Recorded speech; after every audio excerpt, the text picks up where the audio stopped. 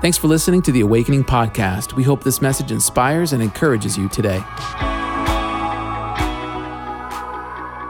Mark chapter 4 tells the story of Jesus on the Sea of Galilee with the disciples. And it says, on that day, when evening had come, during the night, he said to them, let us go across to the other side. And leaving the crowd, they took him with them in the boat, just as he was. And other boats were with him, and a great windstorm arose, and the waves were breaking into the boat, so the boat was already filling. But he was in the stern, asleep on the cushion.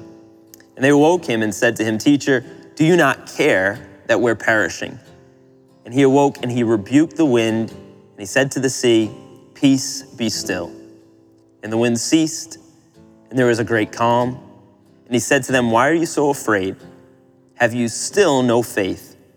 And they were filled with great fear and said to one another, Who then is this, that even the winds and the sea obey him? You know what's cool about this passage to me, and what really sticks out, is Jesus's utter lack of care to the natural elements, you know? And he could be that because he's God, but he's proving to us through his actions something far beyond, you know? And to me, I love that he didn't shout into the wind, you know? He didn't scream. He just rebuked, which to me just sounds like he is in charge. You know, like my mom rebukes me, you know?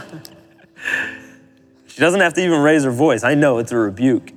Like, that's what Jesus did. He stood up and said, Peace, be still. I like that he didn't quote some incredible thing or pray this massive prayer, you know, or you know, begin to do some sort of chant. He just spoke 3 words, peace, be still. And all of nature came into alignment with his words. That's true authority, you know? What I think is amazing about this is how much it exposes that he is the master of the elements. So,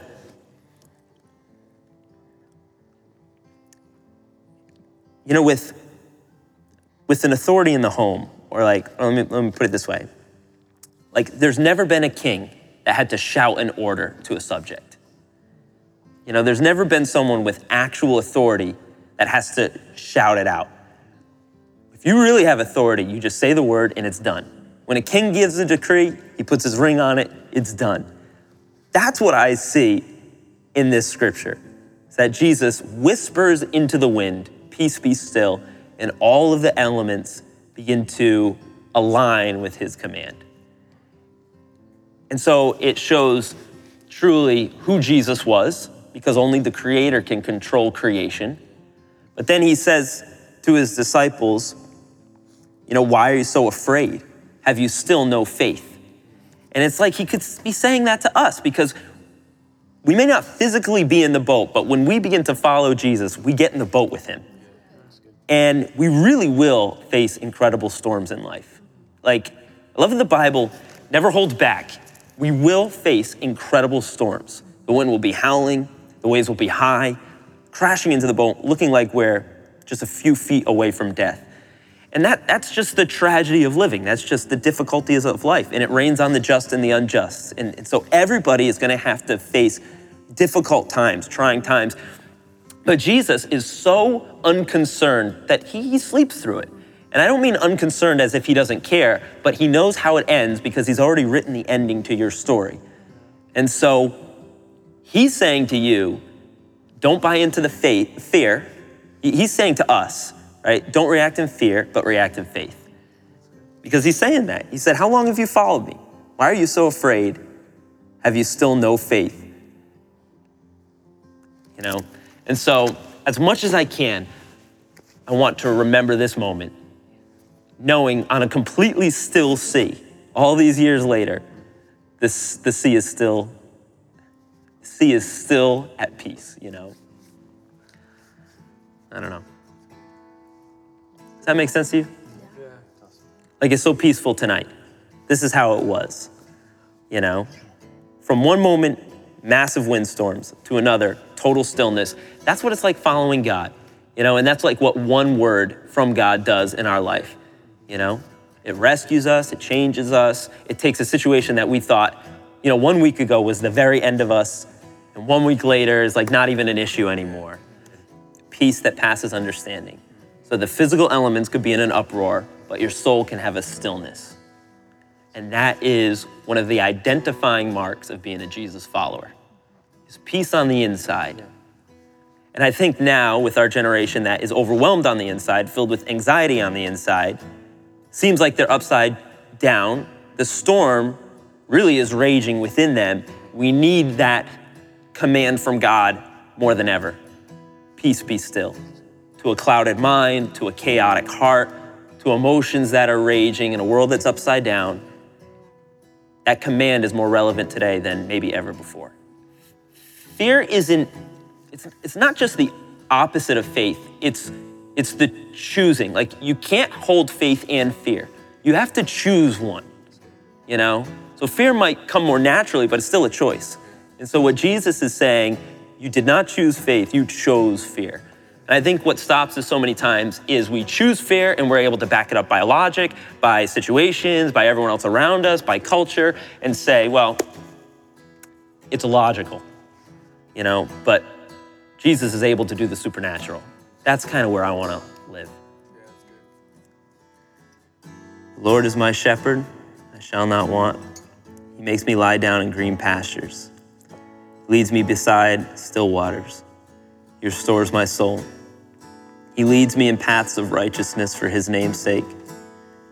Even though I'll walk through the valley of the shadow of death, fear no evil, for you are with me.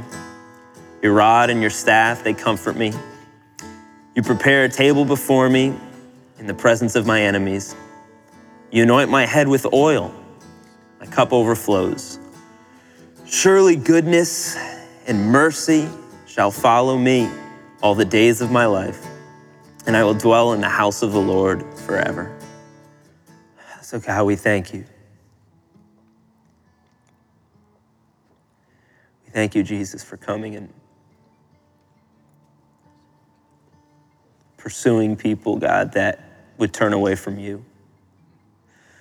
We thank you, God, for coming and healing those that would reject you. We thank you, God, for coming to a land that would fail to recognize you. We thank you, God, for providing salvation to us who many times don't fully understand or value the cost to you. Jesus, here on the sea on which you walked, we just want to say thank you, God. Thank you, Jesus. Thank you for coming to us when we least deserved it. Thank you for reaching your hand down and pulling us when we were in the midst of drowning. You pulled us back towards safety, God. We had nothing to offer you. We had nowhere else to turn. There was no other refuge city. God, you became our fortress, our ever-present help in time of need.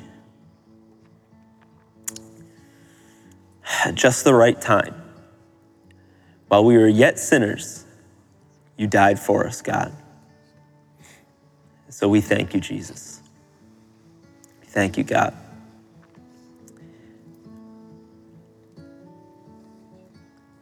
And Lord, in this place on this sea, we rededicate ourselves to becoming followers of you. The call that went out to the very first disciples in this place, God, we accept for ourselves. God, we pray that we follow you with our hearts and our minds and our soul.